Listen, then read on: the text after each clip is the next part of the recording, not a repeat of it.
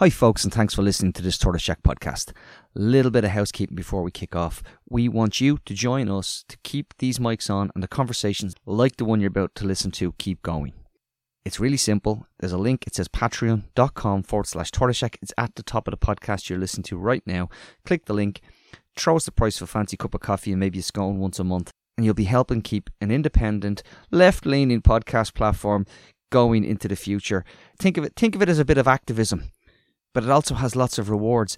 For example, yesterday evening, Roman and Owen from The Ditch hosted a Twitter space with myself, Echo Chamber co-host Martin, Paulie Doyle and Spicebag in relation to the attack on their journalism by Taoiseach Micheál Martin. And I have the audio of that, and it's available right now for our members. There's also a great conversation Rory had with one of our favourite economists, Michael Taft, on what we should be doing with this huge budget surplus and how we could focus it on building sustainable jobs and helping tackle the climate and housing emergencies. Always great to listen to Michael, and he's one of my favourites, and I'm not just saying that because we have a shared love of Randy Newman. So why don't you click the link, join us for a month. You don't have to stick around if you don't think it's worth it, but I think it is. Thousands of you are listening. We just need some of you to help us pay it forward. And if you're not in a position to join us, just spread the word. There's no better endorsement we can get than you recommending us to one of your friends. As I say all the time, no ads, no sponsors. We rely on you. Thanks for all the support. I'm going to stop rabbiting on. Enjoy the podcast.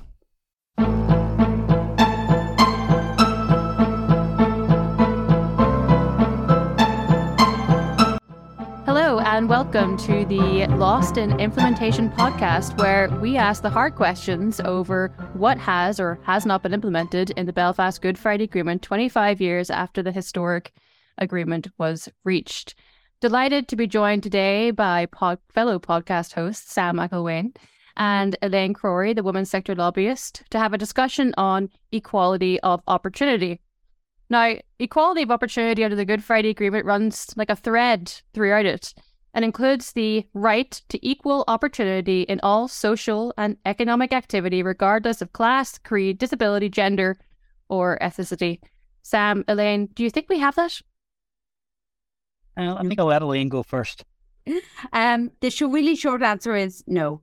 The more complicated answer is no in multiple ways. By which I mean that's been kind of interpreted in practice as does this thing very obviously prevent certain groups of people getting involved in whatever the thing might be. So every new policy, every new piece of legislation is assessed against those criteria. Is there an obvious block?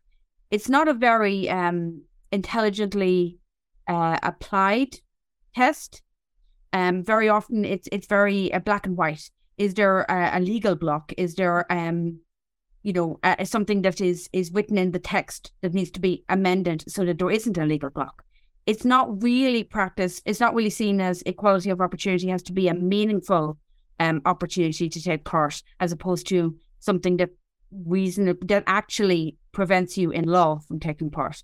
So it's not really done with the understanding of the lived experiences of these groups of people. Mm-hmm. It's done really very much on paper, and it's treated as a tick box exercise.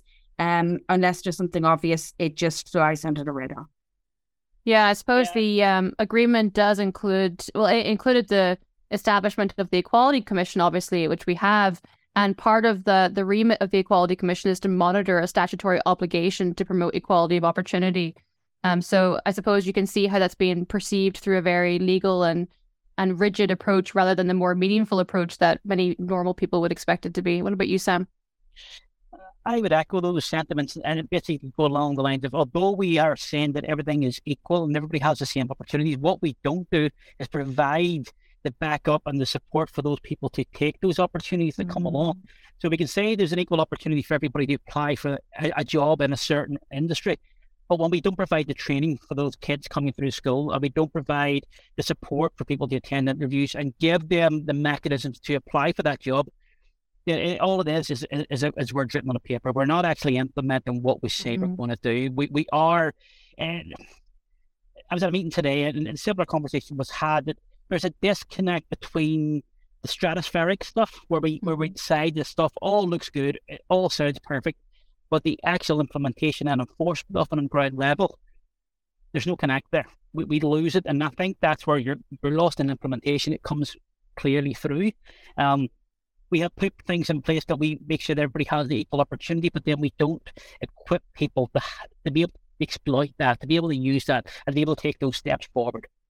Yeah, and I suppose there are various barriers as well that maybe aren't as recognized. I mean, I'm thinking, for example, from the perspective as someone who lives in a very rural area, I might have the legal opportunity to apply for XYZ job, but the logistical reality of not being able to access public transport, for example, in a rural location actually acts as a barrier to equality of opportunity. And I think that that's something that's replicated across all regions of Northern Ireland in different ways and varying degrees. I'm thinking also about the Northwest, who are often forgotten about entirely in terms of Derry. They're still trying to get their university for about 50 years, and the disadvantage that places on people as well.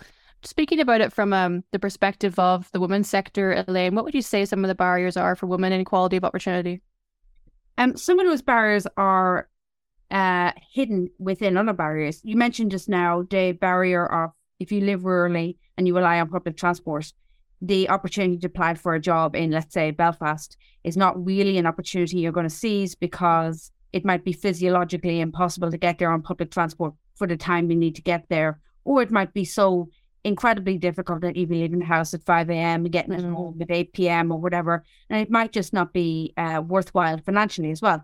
Those are amplified for women because women are less likely to have access to a car in rural areas. This is research that NIRWIN did, the Northern Ireland Rural Women's Network, a few years ago. It demonstrated most rural families have one car, and that one car is driven by the man of the heterosexual family.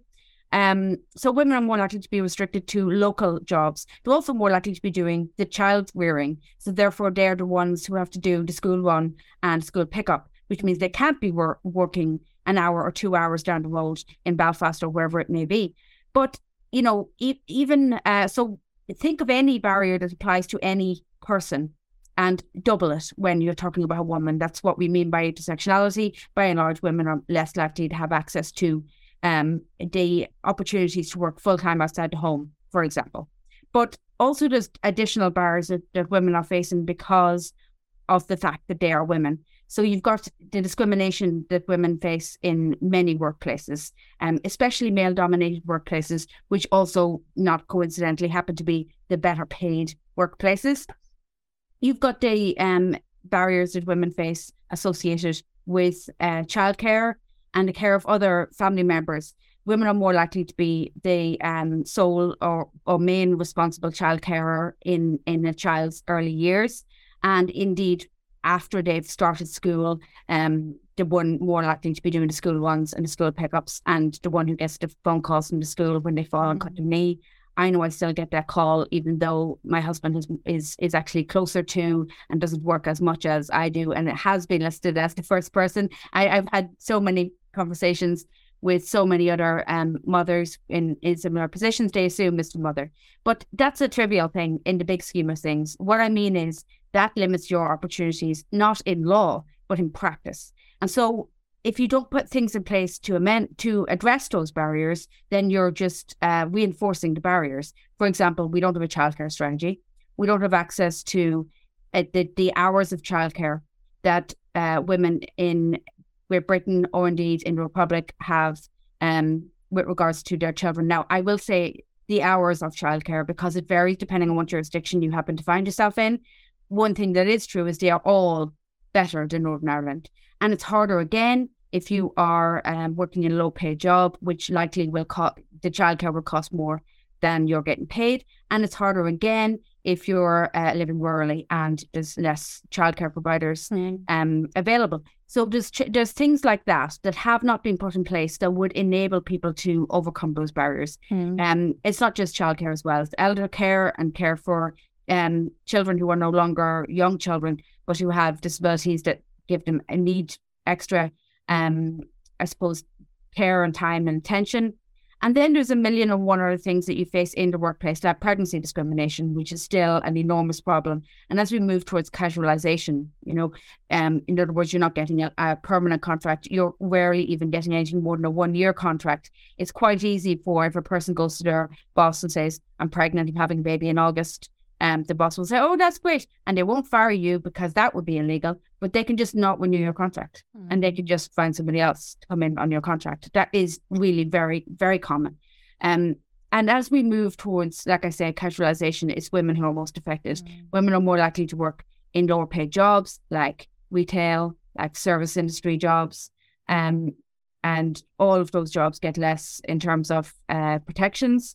They're more likely to work part-time hours and therefore they get less protections too. And we saw this really vividly in COVID, where many of those people were put on a furlough scheme, and the 80% of their salary that they were paid was a pittance or almost nothing. Women are more likely to be in 0-hour contracts.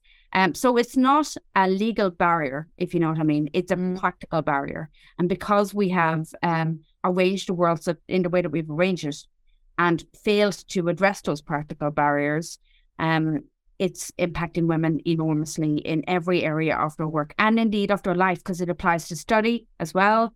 Like you mentioned, Derry still doesn't have its university 50 years on. So if you're in Derry and you're, struggling to get to university, you're weighing up all of those different things that might go on if you have to move to a city. And if you're earning less to your part-time job, or if you've got childcare responsibilities or elder care responsibilities, it's harder for you to make that move away from home, and that's more likely to be women. So there's a million and one different things that make up the reality of women's lives. It gets worse and worse if that woman is further marginalised by disability, by her race, by her sexual orientation, and so forth and so on. I could go on and on, but I think I've given the gist there. Well, I don't know about you two, but it doesn't sound like equality of opportunity to me. I'm also just thinking about the fact that we don't have an anti-poverty strategy and the massive disparity we have between classes here in Northern Ireland. I mean, on that point, Sam, what do you think really needs to happen for us to be able to build up our communities to be able to have equality of opportunity? I think the recent survey that showed that the peace dividend hasn't been there, but even less so in working class areas, is a perfect example of where communities, especially from loyalist communities, that's where my podcast is mostly based, have been banging on this drum for quite some time. And it was always dismissed. But now that the facts are coming through to support their argument, that they have felt this for so long, the problem I think we're now at is we've left it to fester for 25 years. How do we claw that back? The Good Friday Agreement was sold as a new dawn, a new rise, and we were all going to be moving forward. But a lot of communities were left behind, were just totally cut off. And I've said this before as well with you, and I do not blame individuals. Everybody has a hand in this failure. We have totally ignored from when we cut out the smaller parties who were involved in the Good Friday Agreement negotiation. We cut away that representation of that community. And when we cut that away, we then became reliant on the bigger parties whose real interest is self-interest. We know that. And it's easier to keep us poor and agitated than it would be to bring us along and educate us and give us the opportunities that were promised to us. We talk to our kids, and we move forward with the Good Friday Agreement to move to peace and to give them opportunities. We've moved to a sort of peace, and we haven't given them any extra opportunities. Where we move forward with that is the crux of this. I know people are going on about renegotiating the Good Friday Agreement or doing something with it. I know Billy Hutchison gave up an interview with the Irish Times just today around this. We need to take a massive step back, and we need to look at this again, and we need to see who have we left behind and why have we left them behind, because the class division has now opened up. And with the cost of living crisis, if you want to call it, because it's been around for a while, but it's now become accelerated and even more sharply felt. I mean, I can see it in my shopping basket, and I'm from a 2-income household. If I can see it in my shopping basket, those people with less than 2 incomes are certainly feeling the pinch, and we have done nothing to address it now. If Stormont was up and going, would we address it? I'm not 100% sure we would, because I think we're incapable of actually doing grown-up politics to a certain extent. I had a great talk with Don O'Leary from the Cork Life Centre a while back, and what we discussed was if we had Stormont up and running, 4 days a week should be bread and butter issues of education, health, whatever else. And 1 day a week they discuss their sectarian stuff. And if they want to collapse it over the sectarian stuff, do it in that day. The other 4 days they turn into work and they get on with business at hand. Because at the minute, the people on the ground who are suffering are those less capable of sort of withstanding that suffering. Yeah, I mean, the conversation of reform does appear to be getting a bit more traction than it has previously. And I think it's coming from that place of frustration where there are a lot of pressures that are being felt in communities. And, you know, it's been said a lot, but Stormont has been down for 40% of its lifetime. It's very hard to sell that as a success story. And I think that sometimes there can be a reluctance to have this conversation, but in reality, review is built into the Good Friday Agreement. A review is a good thing. It's always good to be able to evolve these kinds of documents. They're not meant to be static. They should grow and evolve as society does. And clearly, there is a challenge here with implementation. It's not necessarily that there's challenges with the agreement itself. It's that those who were tasked with actually delivering on this have not done so in the spirit of what was agreed. And that's where we are at the moment. And I know we agree on this bit about had the civic forum side of this agreement been in place, those in power would have been held accountable for this by the people on the ground on a more direct basis, and that's maybe why it's not there. They give people who are involved in business and NGOs and the common man and the woman on the street the chance to put pressure directly, not every 4 years at election time, but on a daily basis or weekly basis towards these politicians. Might have held them more accountable. We might have seen more movement. Well, that would be precisely why we don't have a civic forum. And actually, if you look at the UK, for example, there's been over 30 deliberative assemblies and forums over the last 3 years alone, from everything from climate change to COVID-19, because countries and governments really do see the benefit of having these kinds of deliberative spaces, this kind of engagement with civic society and citizens, creating that kind of bridge for dialogue. And yet here in a post-conflict society, oh, no, couldn't possibly speak with citizens or civic society on these issues. So we do have a challenge here in terms of creating a more healthy democracy. I think that's the problem we have. It's deeply dysfunctional in how it operates. Elaine, what about you? I totally agree. And I agree with just about every word Sam said just there. The one thing I will say is where Sam said, like, they're incapable of kind of grown up politics. I think they're perfectly capable. I think they're totally unwilling. That's the only thing I agree. And right? But like sometimes you watch what's happening, and I think especially in committees which are less public, but they are all available. But I think they're just less watched and they're less likely to make the news.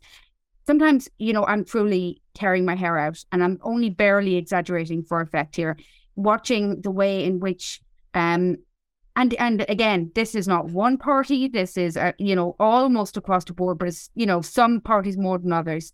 They will obfuscate and they will avoid responsibility for really making any decision on anything. Mm-hmm. So it's not so much that they are incapable of it. It's that they want to avoid it and they want to shove it over somebody else's pile of work so that they take the responsibility, they take the blame. They want all the glory and none of their responsibility sometimes. And we've allowed them to some degree, not we as in the three of us here, but we collectively have allowed them to get away with that. And I think I see a lot of conversation around civic forums and the idea of a civic forum or citizens assembly and what that might look like online. And as much as I see people excited about the prospect of what it can bring, I also see a very cynical strain of people saying, oh, it'll all be those boring whinge bads who turn up to everything, turning up to like hold things up and talk nonsense and just enjoy the sound of your own voice and blah, blah, blah. And, I'm sympathetic to that view for about 1 second until you realize that's actually serving the narrative that the people that are sitting there are stuck, or as opposed to unwilling to get on with it. An awful lot of the time it is, I think, just pure unwillingness. And, the conversation about class and how some people have been left behind, and particularly working class PUL areas. But like I'm sitting here in West Belfast and, as much as Sinn Féin talk about how much they've brought things on and how much they represent this area, and they have an absolute chokehold on the electorate. If you look at the council votes that are going to come in a few weeks' time, you'll see an awful lot of their reps were elected. It would give the impression they're bringing this area in the direction in which people want to go. But I'm still seeing endemic poverty and a lack of opportunity and a lack of social housing being built and a lack of really any kind of investment in the area that is not done by mostly the people in the area. Now, I'm not saying there's nothing. I'm saying there's much less than there should be for all the trumpeting, blowing up one's own trumpets that goes on in some rooms. And I think that they are, quite a few of these parties are quite willing to keep the working class people as almost an underclass that they call upon, snapping the fingers off, you get, you vote, you protest, you whatever it is that's on our list of things for you to do today, as opposed to taking their lead from or listening carefully to the concerns of the working class. Quite a few of larger parties are happy to use them as a set of pawns that they can push in whatever direction suits them. And I think that's why we are trapped where we are. And overall, people maybe feel like that's them listening to them, when in actual fact, they're being directed. Yeah, I mean, I live in Fermanagh, and Fermanagh and South Tyrone is represented by 3 Sinn Féin MLAs, 1 DUP, 1 UUP, and the poverty and deprivation in rural areas here is absolutely shocking. I mean, we have villages that are completely dying off. They don't have a doctor. Their schools are closing, businesses are closing, people are leaving. You know, we have areas that are being able to access Enniskillen with 1 bus a week. The public services are atrocious, and we also have a situation with the hospital where they're shutting down services and people are having to travel to Derry and Altnagevan. So it's a serious issue in an area like this, and certainly many people would struggle to say that politicians are delivering in this area, as they aren't in many other parts of Northern Ireland. I hate to bring this up, but I suppose it is worth to mention Brexit in this conversation around equality of opportunity. I'm sorry, I know we're all so fatigued of even the word. But, you know, equality of opportunity in the Good Friday Agreement, it's meant to be equality of opportunity between the 2 main communities. Now, I would challenge that language 25 years on, because I don't think that we are 2 main communities in Northern Ireland anymore. But you know, there's a challenge around the fact that Brexit means that Irish and British citizens do legally have a different set of rights. Those who carry an Irish passport have a different set of rights to those who carry a British passport. And that does fundamentally kind of hit at the heart of equality of opportunity, even if it does just mean that those who have a British passport have to stand longer in a line to get into Spain. But it is something that does impact on the agreement. And then obviously we have the funding challenges, you know, with the European Social Fund ending and the replacement funding coming from the UK government, which is not like for like. We have seen a situation where many community-based organisations are having to let go of staff who have been working in their communities for a very long time. And I don't know about anybody else, but I find that deeply, deeply upsetting to see people who've been working for decades in their community now losing their jobs due to a lack of funding. You know, we're hitting the 25th anniversary of the Good Friday Agreement, and it can feel sometimes like the role of civic society is pretty left out here in terms of the contribution it makes to the peace process. What's your thoughts on the B word, Sam? I would love to say that I've seen this coming and I told everybody. So, but as I said to Tony and Martin on the pod with them guys, I voted to remain because they didn't explain to me what Brexit would look like. I didn't know what was coming. The detail wasn't there, and it's panned out that that's the case. When I was talking to family members who were sort of pro-Brexit, at that point I asked them to walk up the Shankill Road and look in each of the windows of the likes of the community groups, and many of them had European stickers in the windows that said that the funding came. And I explained to them that funding was going to be cut. They agreed that it would be, but they also harked back to the promises made by the Prime Minister at the time that money would be matched. Well, the guy at the time, I think he was a serial cheater, making those promises. I don't see why the trust was put there. I don't see why the trust was put in the Tory party, full stop. That's just my position. But that funding has disappeared, and now, on top of everything else that's going on in this place, we're going to see the loss of essential services. You know, it's people are losing their jobs, and that is horrific. And they're going to take that money that they earn, put back into the community through their wages and through their spending. That's going to be lost. But for every one of those community workers, there was probably 10 service unit users, and they're now going to lose that service too. This impact is going to be financial, it's going to be mental health, it's going to be physical health. This is going to be across the board. And again, those that can less sustain more loss are the ones who are going to feel this the most. And Brexit, can we curse in this show? Are we allowed to use? Can I say that? Okay, well, the shit show of the highest order. We entrusted the negotiation to people who we don't trust, who have never proven their worth to us. They've made an absolute farce of it, and then turned around and blamed everybody else for it, and called my community on board to support them in this phony war against the EU for whatever reason, for the mess that they created, for the mess that they negotiated and left the table with. You know, if the deal was so bad that they shouldn't have signed it, it should have been the end of that. But the deal was acceptable to them. They just didn't know how they were going to sell it to us. And now they're backtracking, and they can blame the bogeyman in the corner and move on with it. Brexit from day one has been divisive. It has been a mess, and it has been filled with inaccuracies and outright lies. Yeah. How do you feel about that, Elaine?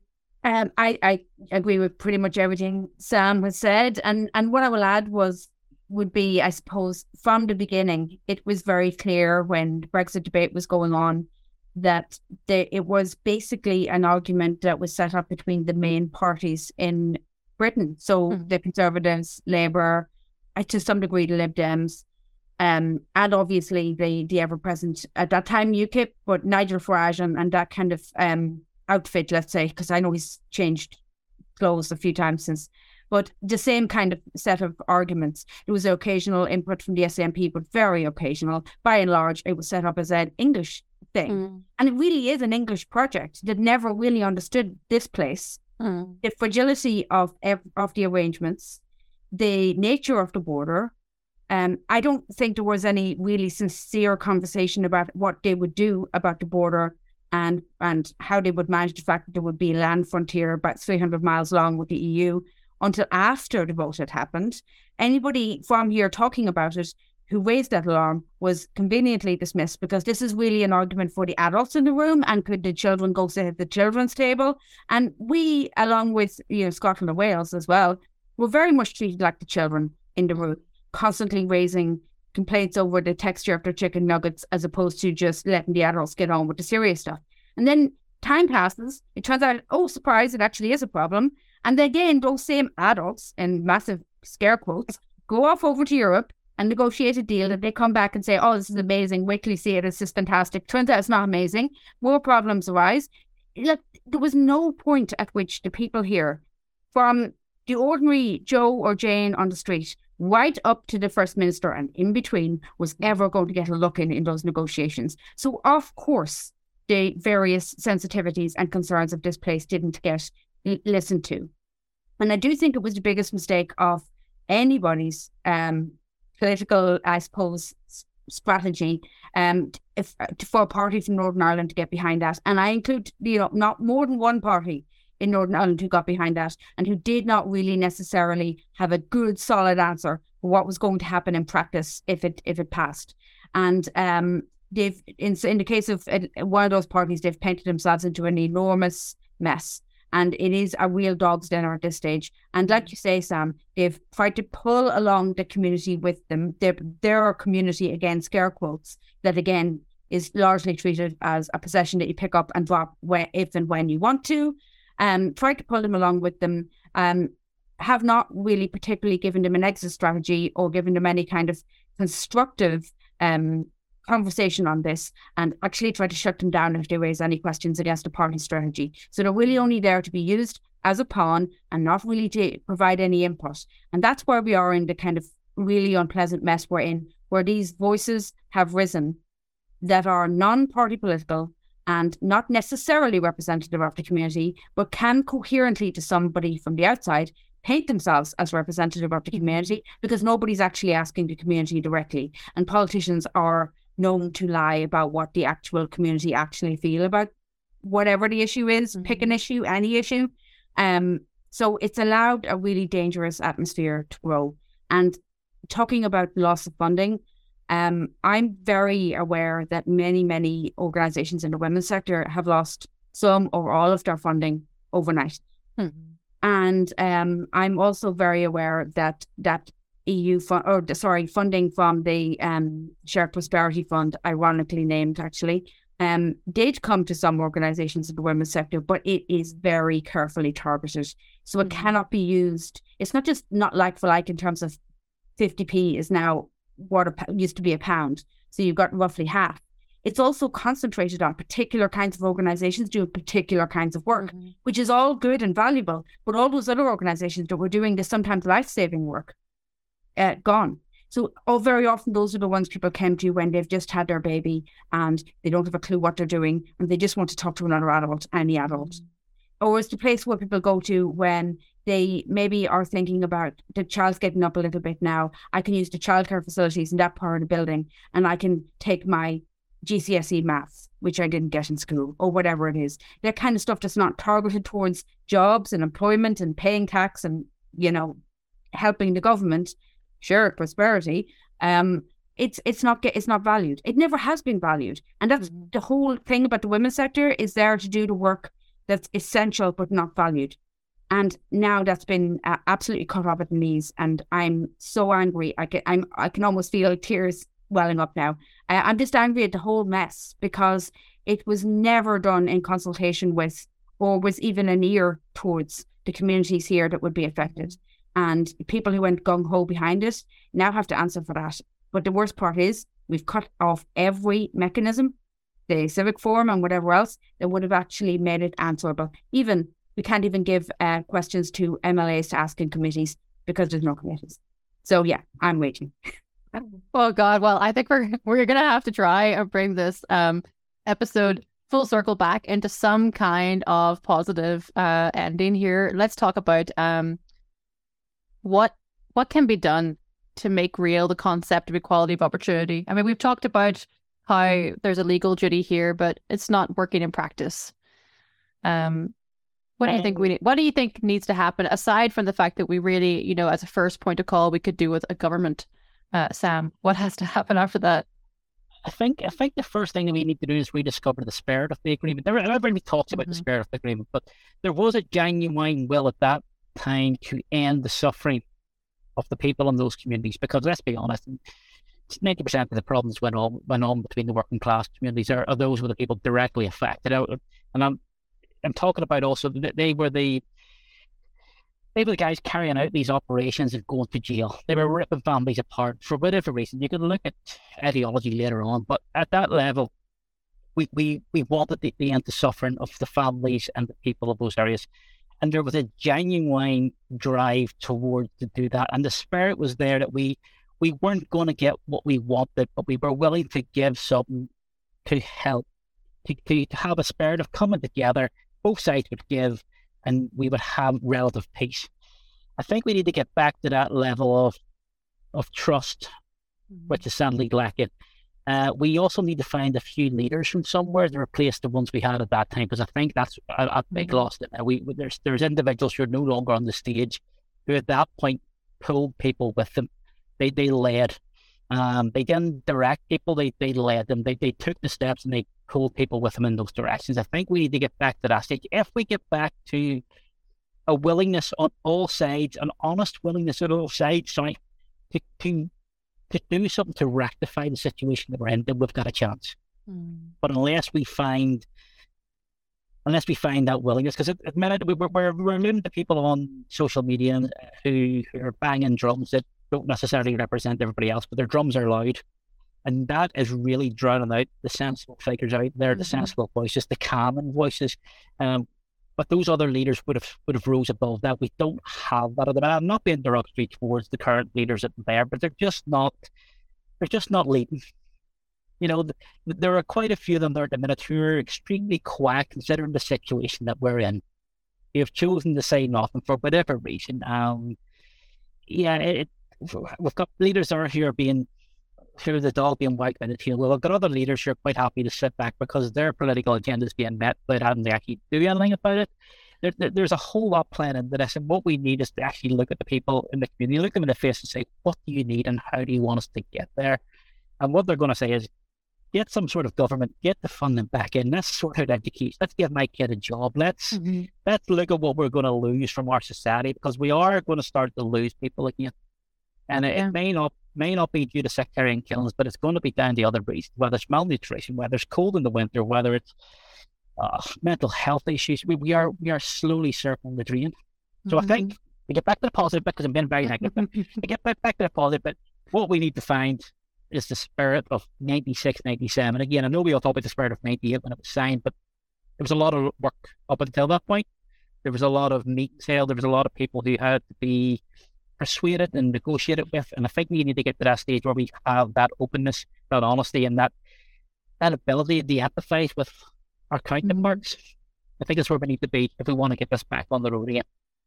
Yeah, I think that's a good point to bring up about leadership, because, this period, particularly for the 25th anniversary, there's so much looking backwards to 1996, 97, 98. Lots of great documentaries to watch, lots of great footage to look at, lots of great interviews to go back on. I saw the Beyond Belief Hume musical in Derry, and it was really incredible. It was very emotional, and actually did a really good job of showing the personal impact of taking those kinds of risks at that time, the leadership that was shown by so many of the political leaders at that time from all sides, really. And you look to what we have today with no functioning government, it is kind of a bit of a depressing outlook. I do think we are missing a little bit of that now. A little bit. I think we've lost something along the way. I think we're missing our ambition around this peace process. Elaine, what about you?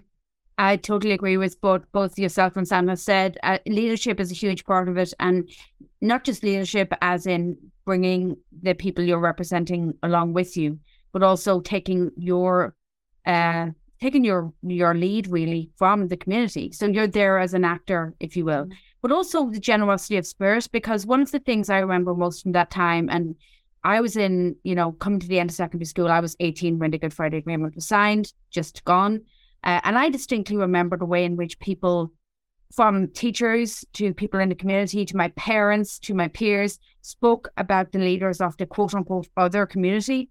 And with almost no exceptions, it was with respect, huge amount of respect for what they had done, for the sacrifices they had made, and for the difficult calls they had made. And they knew and understood that was true, because they knew and understood it was true for their leaders as well. And that everybody had taken a blow to maybe their ego, but certainly some really, really tough decisions that they were going to have to sell to people. And then they went out and they sold it in almost all cases, and took the consequences on the chin, whatever those consequences might be. Oh, you're a traitor, you're whatever it was. There was a degree of respect there, whether you agree or disagree with any of them. So I think that's been gone. That's been gone for a while. It didn't go immediately, but it went quite quickly. And I think that by the time you got a more embedded government, there was deep suspicion on all sides, and a lack of respect, a lack of ability to see the other person as doing their best. And very often it's because they weren't doing their best anymore. They brought their absolute best in the late 90s. Many of those leaders now gone, many of them now dead. And we haven't had the same kind of courage from leaders since. But also, I think many of us got quite used to being, when I think of what people lived through and how difficult it was, and it must have been horrendous. But now people are still living through hard times. Like almost 1 in 4 children lives in poverty, slightly more in some areas like Derry and parts of Belfast. Suicide is an incredibly, more people have died by suicide than died during the Troubles since the Good Friday Agreement. And that's getting worse year on year. It's, there was a street I lived in, I don't live in it anymore, but a little while ago, where there were 3 funerals of young men in the space of about 2 months. And I mean young men, like teenagers really. And it's just becoming another way in which we're decimating ourselves. Mm-hmm. So I know we're trying to do this optimistic thing at the end, but I would really like for us collectively as people, whatever background we're from, to try and find some of that spirit among each other as well, and try to, if our leaders won't lead us, lead them, or push them if necessary, and replace them with leaders who will lead, because there's no shortage of people out there. I could make a list right now of people who are not elected representatives, or who are elected representatives but not of these leaders of these parties, who could pull us in the right direction. And I think that we choose our leaders, And at some point, we have to take some kind of collective responsibility for how we're allowing ourselves to be led.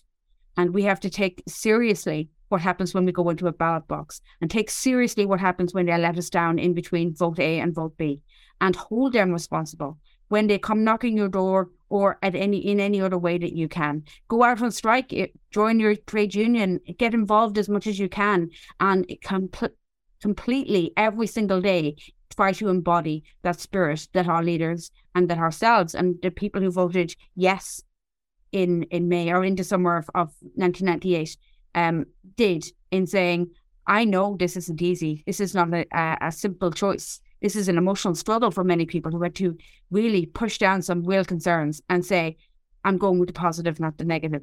I think it's time for us to try to grab that spirit back for ourselves as well as our leaders.